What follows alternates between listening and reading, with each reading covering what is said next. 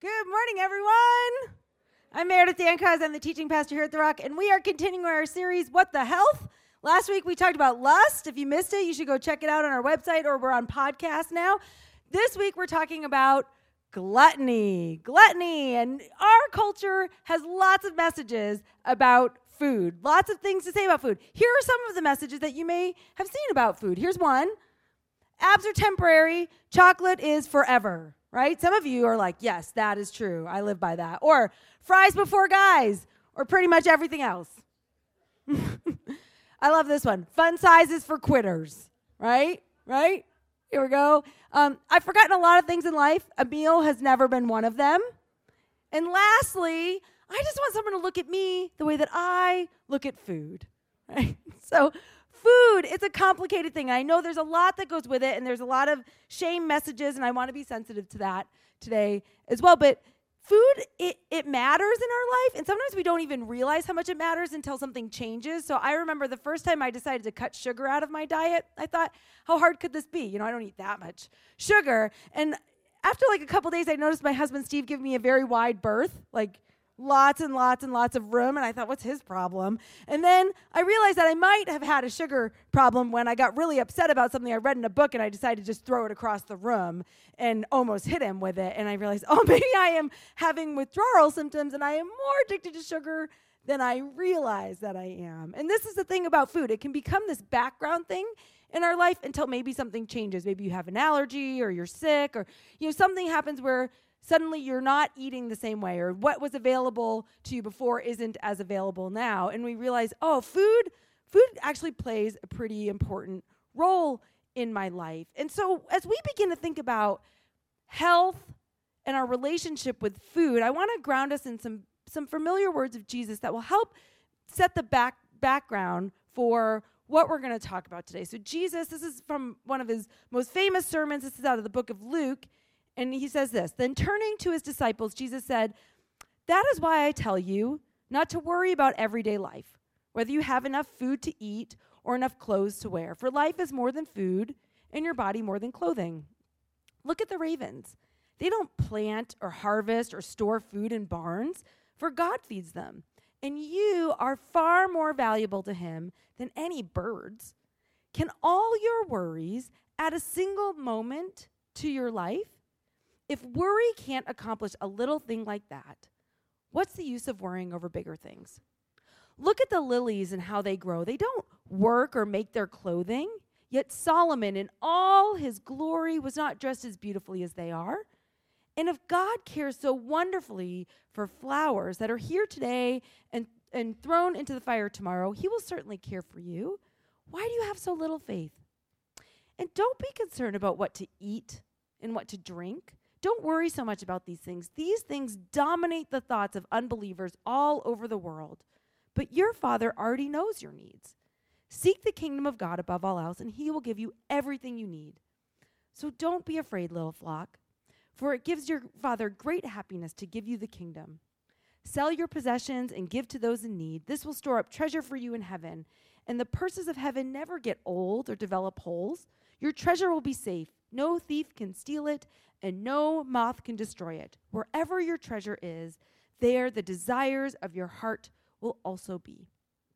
So Jesus, he's talking to his disciples in this crowd, and he says to them, why are you so worried? Why are you so worried about food? God's going to provide for you. What is all this anxiety about? What good is it doing you? And that's the question he was asking them. And the question we need to ask ourselves today is, what should our relationship with food be? What should our attitude towards food be? Is it something that doesn't really matter? Is it something that it's just basic fuel and nutrition, and we just shouldn't think anything more beyond that? And part of the problem is we've made something that doesn't really matter. Is that what's going on? Because if we look at the American condition, there's a complicated relationship with food.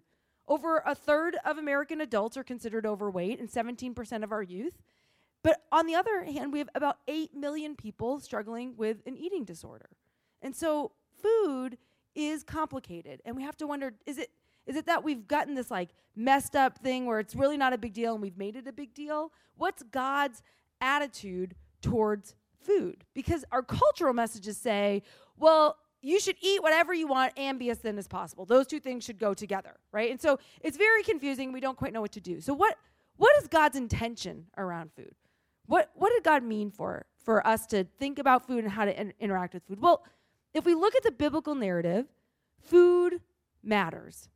Food matters. Food is almost a character in and of itself throughout the Bible. It shows up, it's got significance, and God has purpose with it because God intends food to point us to Him, to point us to our Creator and our Sustainer. It's always been part of the story. If we go to the very beginning of our story, in Genesis 1-3, where, that's the first book in our Bible where we begin to see how God created us and what God's intention for humanity is, it starts in a garden. Our story starts in a garden, and God created fruit-bearing trees that are pleasant for the eye and good to eat. So food is not something that happened after the fall, right? Hunger is not something that happened after the fall and a result of sin and brokenness. Food has always been part of the design. Food has always been, we were always meant to eat and not eat, right? It's meant to shape us. And if you've ever met someone who's different from you, one of the best ways to get to know someone is through food, right? We celebrate through food, we bond, we're creative, we have a whole network devoted to food. I know some of you out there are Food Network junkies, and you've watched all the Cupcake Wars and all those other things, but we can express ourselves through food, and God intended this. So I know when I was in grad school, I had a friend who she had immigrated from Korea earlier in her life, and when she immigrated, she felt like she had to abandon her culture, and she took on an American name. She changed her name to Sue and just tried to blend in. But part of the redemption that she experienced going through seminary was what God actually wanted for her identity, and that being Korean was something to be celebrated as she reclaimed her name and reclaimed her heritage after throwing it away for so long. She invited a whole group of us over to her house, and she did this whole Korean feast of all of her native foods, and it was delightful. It was wonderful to see her in her element and for all of us to celebrate and to know this part of her. So food has been a gift from God right from the beginning. And throughout the biblical narrative, food keeps playing a role. God gives us feasts and festivals and food codes, and then even in the most significant event in the life of Israel, God's chosen people, they are slaves in Egypt, and they're going to be delivered and rescued. It's called the Exodus, and they're going to be taken out of Egypt and brought to this promised land where they'll be free. And the night of what's called the Passover, God gives them a very specific way to eat, this very specific meal. And then once they leave Egypt, He tells them, do that meal every single year, the same way. Eat this way. Why? Because your children are going to turn to you and ask, why are we doing this? And you're going to say, we do this to remember. We do this to remember that God, our Savior, delivered us from slavery in Egypt and set us into the promised land. Food is part of how God shapes His people and shapes His story. It's always been that we're meant to empty and then be filled, daily bread, daily grace. And so we're supposed to have this relationship with food that points us to God.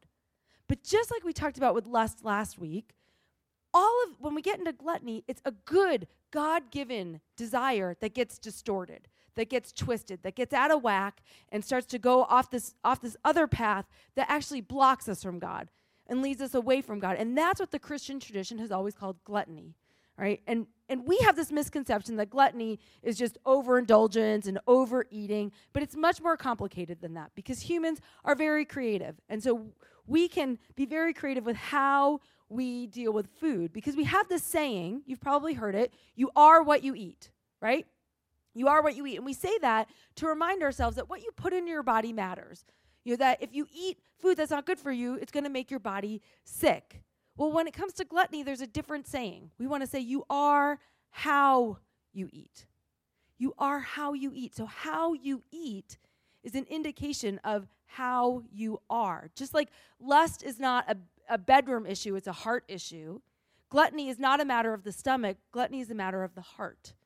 And Frederick Buechner says it well. He says this, a glutton is one who raids the icebox for a cure for spiritual malnutrition. See, we can use food. Food is designed to point us to God, but we can use food to start to fill ourselves.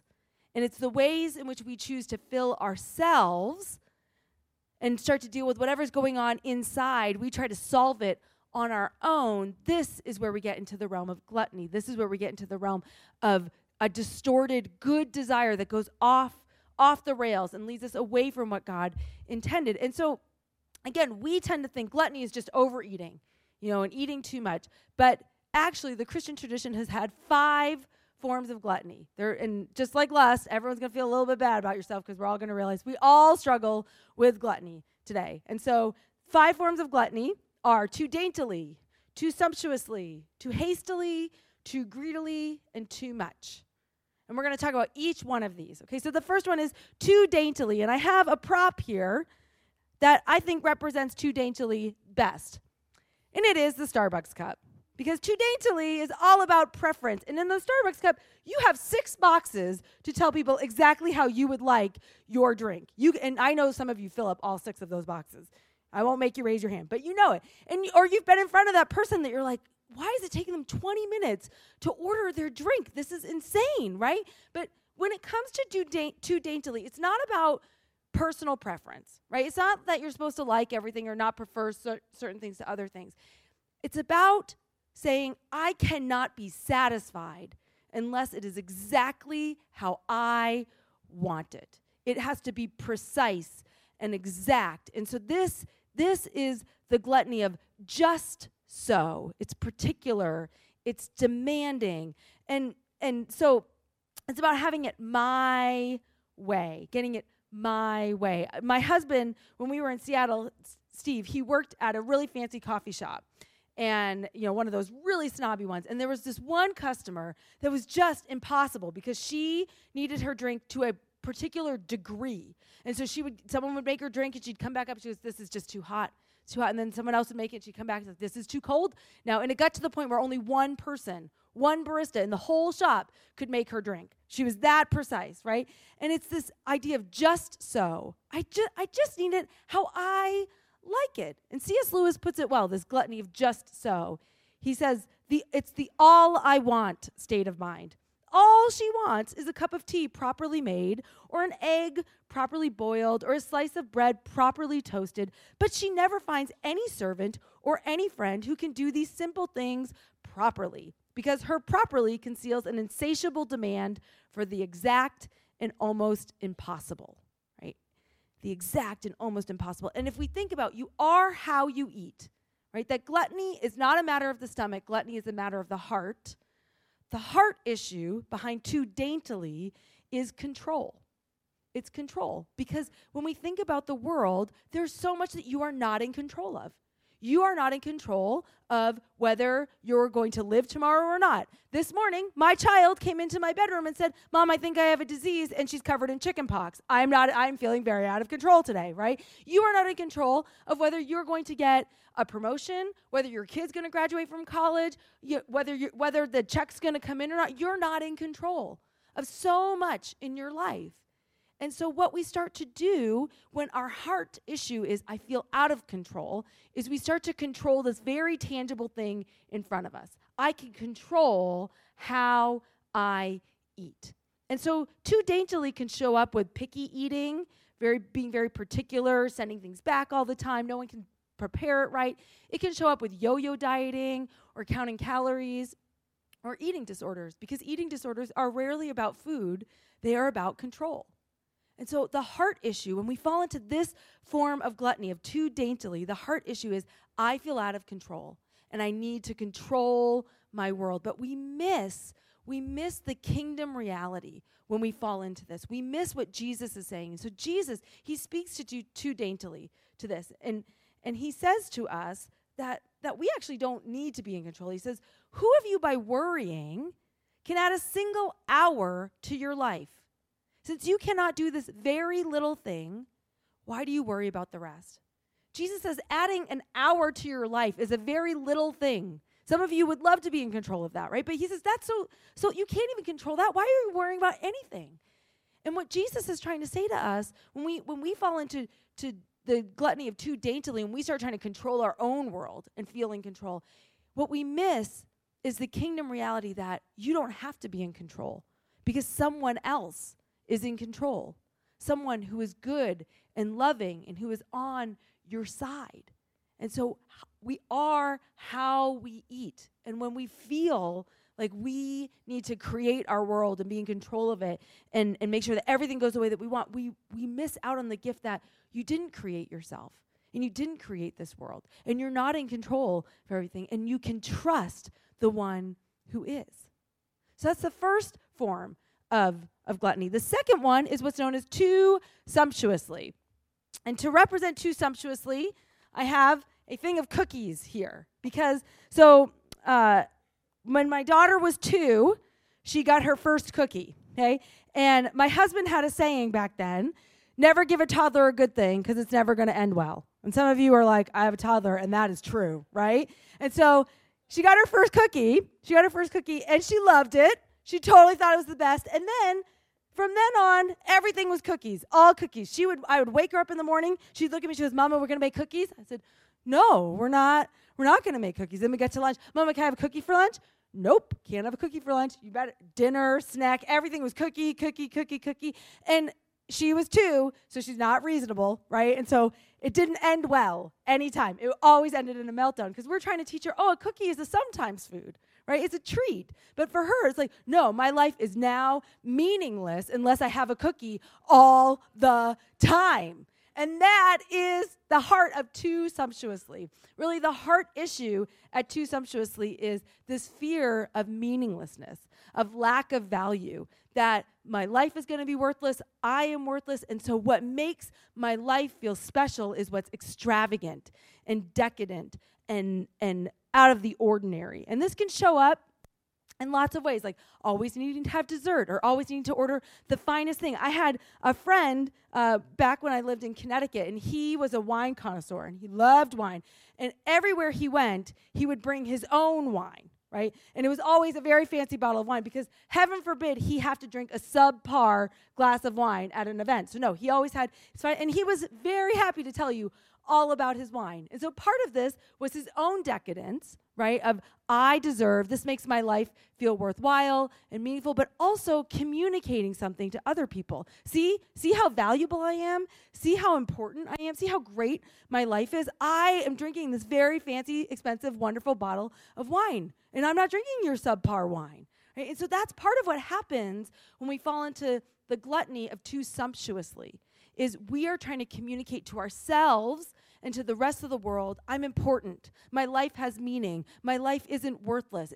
And look at me. And so part of this is we start to miss out when we fall into too sumptuously and we think our life is only worth something if it's special and out of the ordinary and extraordinary and extravagant.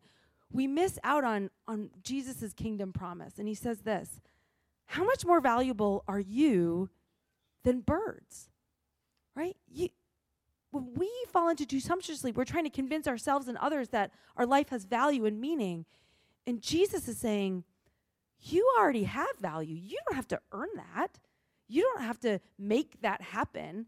You are valuable because you're created in the image of God, and God already loves you. And so we're trying to fill up that void when Jesus is saying that what really remedies that is already available to you. You are how you eat. The third form of gluttony is too hastily. And I think nothing embodies that better than McDonald's. So, how many of you, when you get fast food, you make sure that you bring it home? You're not eating in your car, right? You go home, you get out a glass plate, and you put on a napkin, and you get out your silverware, and you sit down, you lay it all out, and you make sure you eat each bite very slowly, and you savor every single French fry down to the last crumb. No one, right? The reason why they call it fast food is not just how fast you get it, it's how fast you eat it, right? That's part of it, because part of it is if you slow down, you'd realize, like, this does not taste as good as I thought that it did. Why am I eating this? And when we fall into too hastily, this is when we're rushing. We are rushing through life, and we are rushing through food. And it can look like, fast food. It can look like microwaving your meals. It can look like eating standing up, eating at your desk, eating on the go, like that you're missing meals, that you're skipping meals because you're just so busy. You're so busy. And really, the heart issue underneath this is I have to provide for myself. I can't stop. I can't slow down. I can't take a break, because if I stop, it's all going to fall apart. I have to keep everything going. Our very first instance of fast food in the Bible is between two brothers called Jacob and Esau. And Jacob's in making a meal, and Esau was out working in the field, and he comes in, and he's so hungry, and he sees his food. He says, oh, you have to give me some of that, or I'm just going to die. He calls it this red stuff, right? It's like McDonald's. It's red stuff. Give me that red stuff, or I'm going to die. And Jacob is sneaking. He goes, well, I'll give it to you, but sell me your birthright first. You know, all of your inheritance, everything that God has promised you, all the good gifts God has for you, trade them for a bowl of red stuff. And Esau goes, done. Sold. Because he's going so fast, he doesn't realize what he's giving up for what he's getting. And that's what happens with too hastily. When we fall into this form of gluttony, when we start to think, I can't slow down, I can't stop, it's all up to me, and I don't have time for any of this other stuff. I don't have time to savor, I don't have time to sit, I don't have time to waste on any of this stuff. We start missing out on the good gifts that God actually has for us, because we're going at this pace that we get addicted to the rush of our life. And Henry Nouwen says we start to fall into this pattern of being filled and unfulfilled. Right? We filled every single moment, every single space, every single commitment, anything that we can do, we filled it all up, but we're left unfulfilled. And he says ultimately we end up busy and bored. Right? Because boredom is not having something to do. Boredom is this wonder of like, does it mean anything? Am I getting anywhere? Why am I doing all of this? But we just keep ourselves going and going and going because we think no one else is going to provide for me. No one else is going to take care of me. And we miss out. Again, we trade the good gifts of God for a bowl of red stuff, for something that doesn't really satisfy, that doesn't really matter. Jesus says this, he says, look at the birds. They do not reap or sow. They have no storeroom or barn, yet God feeds them. But God feeds them because God feeds them because God is good and because God loves them. And when we are caught up in this trap of thinking I have to go and go and go and go and I can't stop because it's all on me, we miss out. We trade in for something that isn't satisfying, something that doesn't actually make us feel secure and loved and complete. We trade that in for what God says, I'll provide for you. I will take care of you. You don't have to rush around to make this happen for yourself. That's my job. That's who I am. And so this gluttony of too hastily is we miss out on the good gift of God's provision, of recognizing it, of gratitude, of stopping and seeing all that's available to us. Okay, the fourth type of gluttony is what I call, it's called too greedily. And I think tortilla chips and salsa represents this. Something happens in a Mexican restaurant. You know what this is, right? They put the bowl down, and suddenly it's like a mad competition for who's going to get the most chips and salsa. They're going to refill the bowl, right? But you start thinking, what if they run out? What if they run out of tortilla chips right now, and I let you get one more than me, right? And so we just like compete with each other to the point where you're like, there's not a shortage of tortilla chips, everyone, but something happens with too greedily, and we start to think, I need to get mine, right? Well, that's all just falling. That's fine. I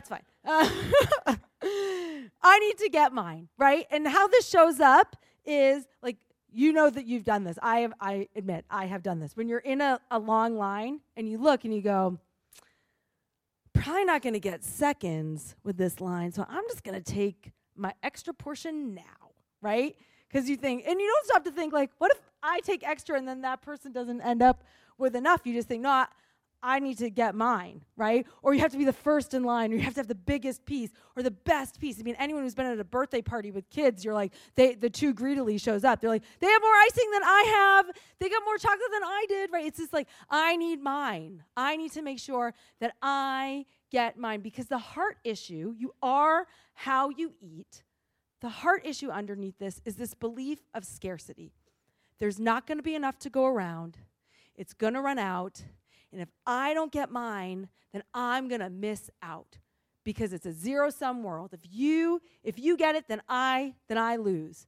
And that's how we start to take care of ourselves and think, I need to provide for me. I need to get mine first, and I need to get the best. I need to make sure that I get what I want. And so and sometimes this shows up in strange ways. So my husband, again, I love telling stories about Steve.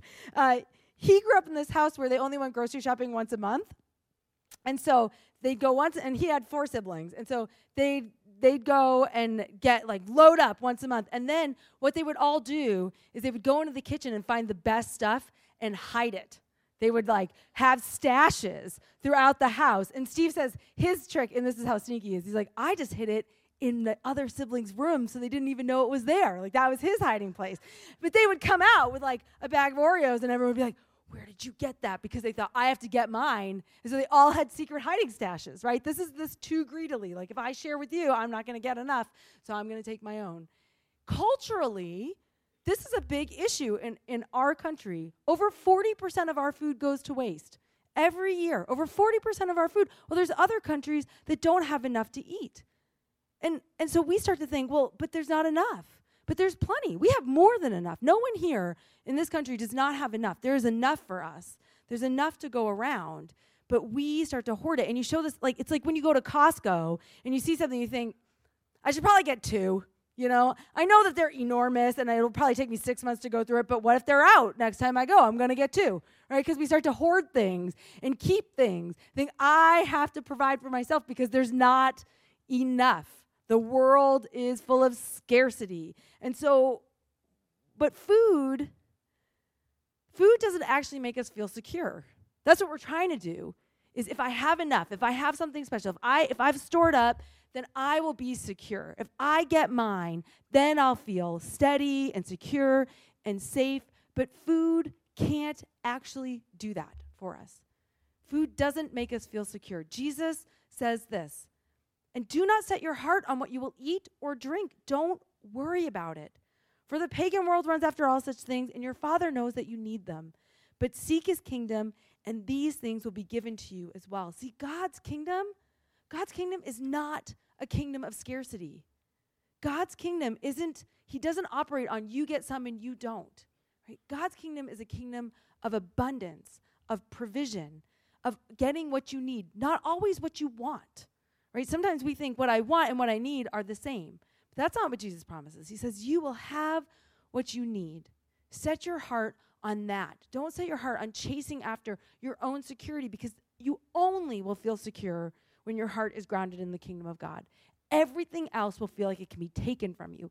Everything else will feel like it's going to run out or someone's going to get more. And God's kingdom is what truly helps us feel grounded and secure. So the last form of gluttony is what's known as too much. And to represent that, I have some Jell-O, because there's always room for Jell-O, right? And here's the thing. This is one of the hardest ones to talk about with too much. Because this is where it's not, overeating at Thanksgiving or having an extra piece of pie. That's not too much. This is what's known as the gluttony of distraction. The gluttony of distraction, where we start to use food to fill in a void in our life. We start to use food as a crutch, as a buffer. And so this can show up on the outside, but it doesn't always show up on the outside. But this is when we start to, it can look like, always having to order your day around food, or you're perpetually thinking about food, or you're mindlessly snacking, you're eating when you're not hungry. And this is a form of gluttony that I personally struggled with and didn't realize, because it is the gluttony of distraction. So growing up, most of my life I was overweight. And I didn't think about it. I didn't think about how I thought about food. And then I came to know Jesus, and one day I just realized I think about food all the time. I'm eating a meal and I'm planning the next meal. What? And it just struck me. And I thought, I don't know what that is, but that doesn't seem right. And so I started praying to God about it. And I said, I don't know what's going on, but I pray that you just make food not matter as much, that you'd help me not think about it as much. And God did answer that prayer, not overnight, but gradually food started to lose its grip in my mind. But what happened was, as I wasn't thinking about food, suddenly all of these feelings that I didn't know I had started coming to the surface, like feelings of loneliness, or feelings of anger or feelings of hurt or feelings of insecurity. And they all started popping up and bubbling up. And I thought, what is going on? And I didn't realize all of those years that I was using food as this buffer, that I never even got near them. I didn't even know I had those feelings. I didn't even know that I was hurt or scared or lonely because food was always right there to distract me from that feeling. And when we get into the gluttony of too much, what's really underneath it is this fear that this thing over here, if I give it any space at all, if it even comes near me, it will consume me. It will take me over. It will destroy me. And working through all of those feelings was really hard. It was really difficult to realize, oh, I didn't even know that I had all of this going on. And so, because what we're really trying to do is fill this space and find comfort where there isn't really comfort, right? I mean, you talk about eating your feelings and comfort food and all of this, but it doesn't actually really give us comfort. It gives us distraction. Comfort is not found in food. Comfort is found in our comforter. And Jesus says this, "Do not be afraid, little flock, for your Father has been pleased to give you the kingdom." And it takes a lot of courage to look at the gluttony of too much, because it's this moment of realizing I am trying to keep something at bay that I am scared of, that feels like it is going to overwhelm me. But we miss out where our real comfort comes from. The one who truly loves us and cares for us and can heal us and help us weather even the most difficult storm in our life. And so when we come to gluttony, in these 5 forms of gluttony, it's not a matter of the stomach. It is a matter of the heart. You are how you eat. Paying attention to our relationship with food helps us understand what's going on inside of my heart, what's going on inside of my life. And the remedy of this is not more self-control. It's not a diet. It's not restricting things. That's not the remedy, because it's not a matter of your stomach. It's not even a matter of your habits. It's a matter of reorienting your heart, grounding your heart in all of these kingdom truths that Jesus has given us. All these things he says, you're missing it. You're distracting yourself. You're trying to fill something that you aren't meant to fill. Only I can fill that. Only I am able to do that. Because Jesus says it's about transforming your heart. He says this, "For where your treasure is, there your heart will be also." The remedy to gluttony is about regrounding our heart in the kingdom of God. And the Christian tradition has given us 2 ways to do this, 2 practices that really help us put our heart back on the kingdom. You know, that's where we treasure. And the first one I have to represent that is this empty plate. Because the first remedy is fasting. First remedy is fasting. And here's the thing about fasting, is too often we think fasting is about feeling really miserable and hungry and terrible and making yourself just, a little bit hangry for God. But that's not what fasting is about. It's not about suffering. It's not about feeling bad. Really, fasting is about opening up space in our lives. My friend Dan Allender says fasting is setting the stage for God to show up in our life. That's what fasting really is. And fasting can look like fasting a meal, but it can also look like just taking something out of your diet, right? And it's a symbol. It's saying, maybe I give up sugar, or maybe I give up coffee, or maybe I give up dessert, not because I'm trying to make myself suffer for God, but because I'm opening up space for God to show up in my life. Instead of me filling everything up with the way that I feel comforted and full and valuable and all of that, I open up space for God to do what God wants to do in my life. And so maybe today, for some of you, taking on the practice of fasting for a little bit.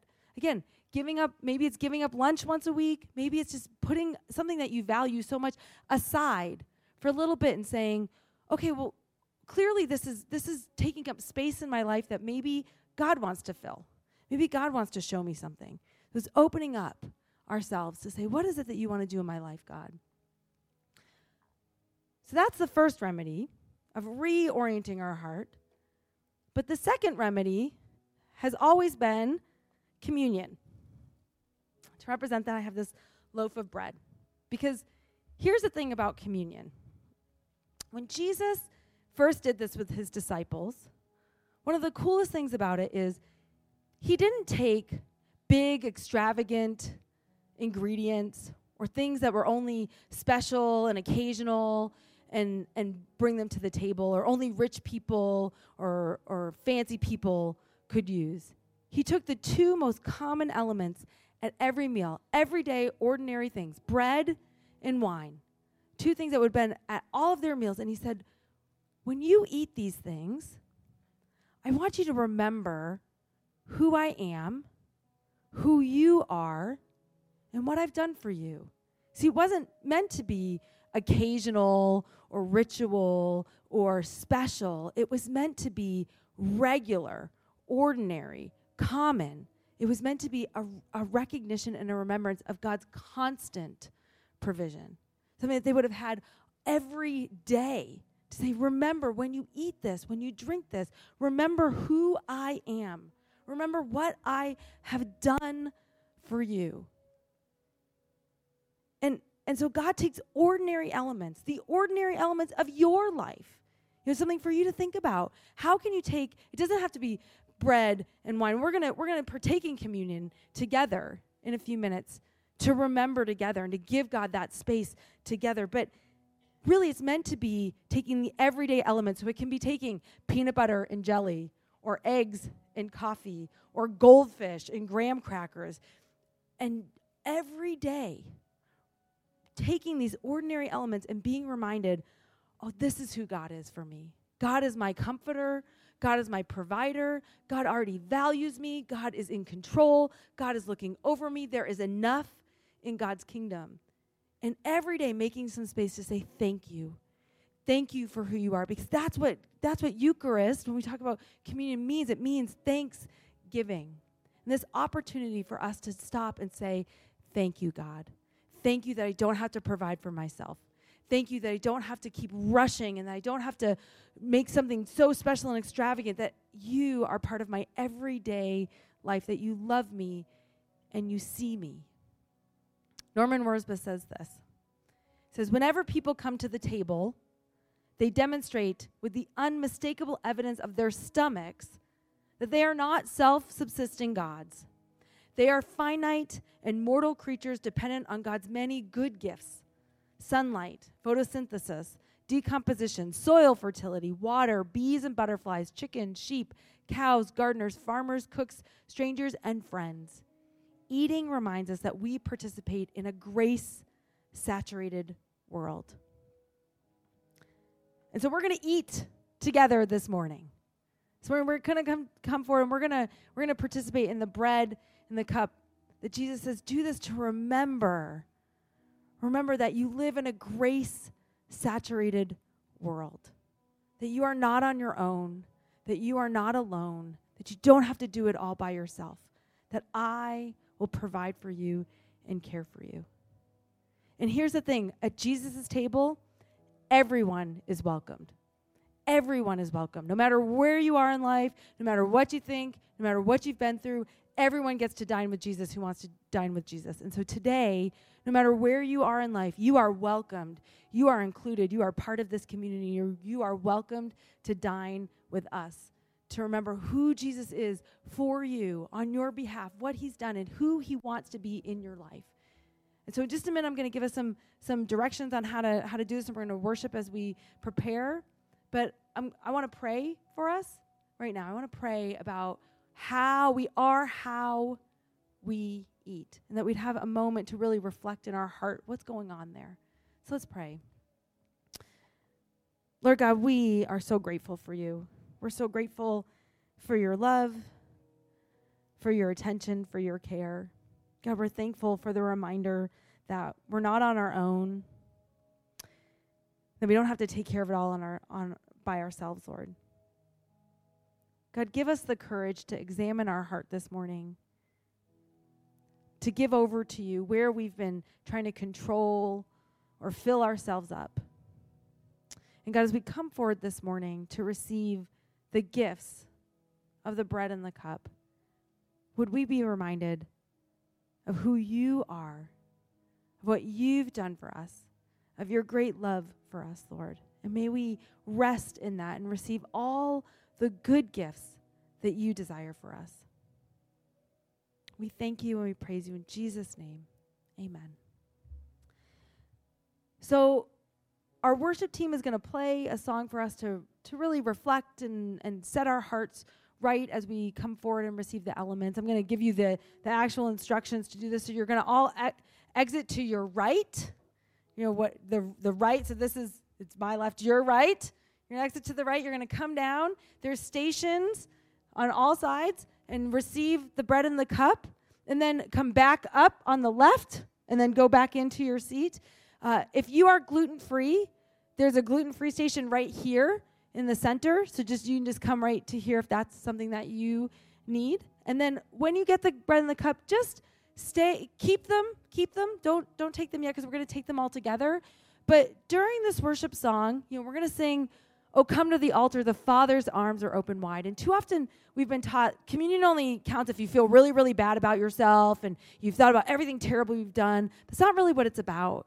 It's about receiving and gratitude and recognizing the love that God has for us. So I would encourage you, while you sit and let this song wash over you, and you're welcome to sing along, if you want, that you would see God's arms are open wide. You are welcomed here.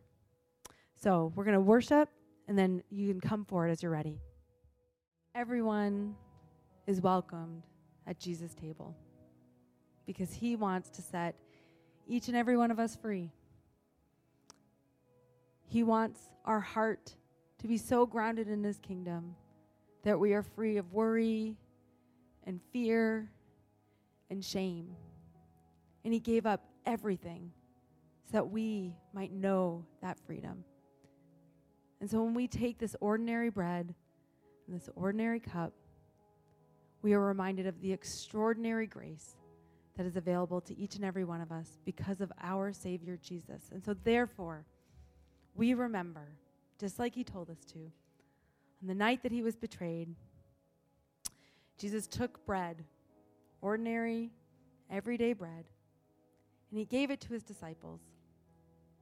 And he said, "Eat this, all of you, for this is my body given for you. Whenever you do this in remembrance of me."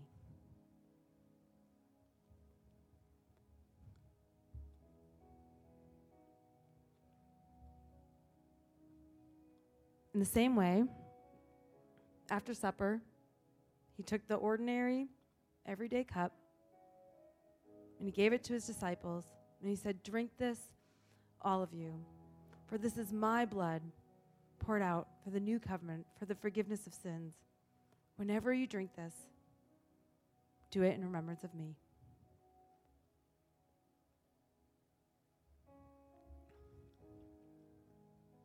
And so therefore, Jesus, we thank you for this reminder of your grace, and your mercy, and your love. Let it be for us the body and blood of Christ, that we are reminded that it is through you we are truly set free, and that as we are set free, Holy Spirit, you come to live in us and change us from the inside out. And so we welcome you here now as we remember all that you have done for us and all that you want to do in us. Heal our hearts, Lord, as only you can. In Jesus' name we pray. Amen. I'm going to invite you all to stand up. We're going to sing one last song together where we invite the Holy Spirit here in our midst and in our lives to change us and heal us and set us free.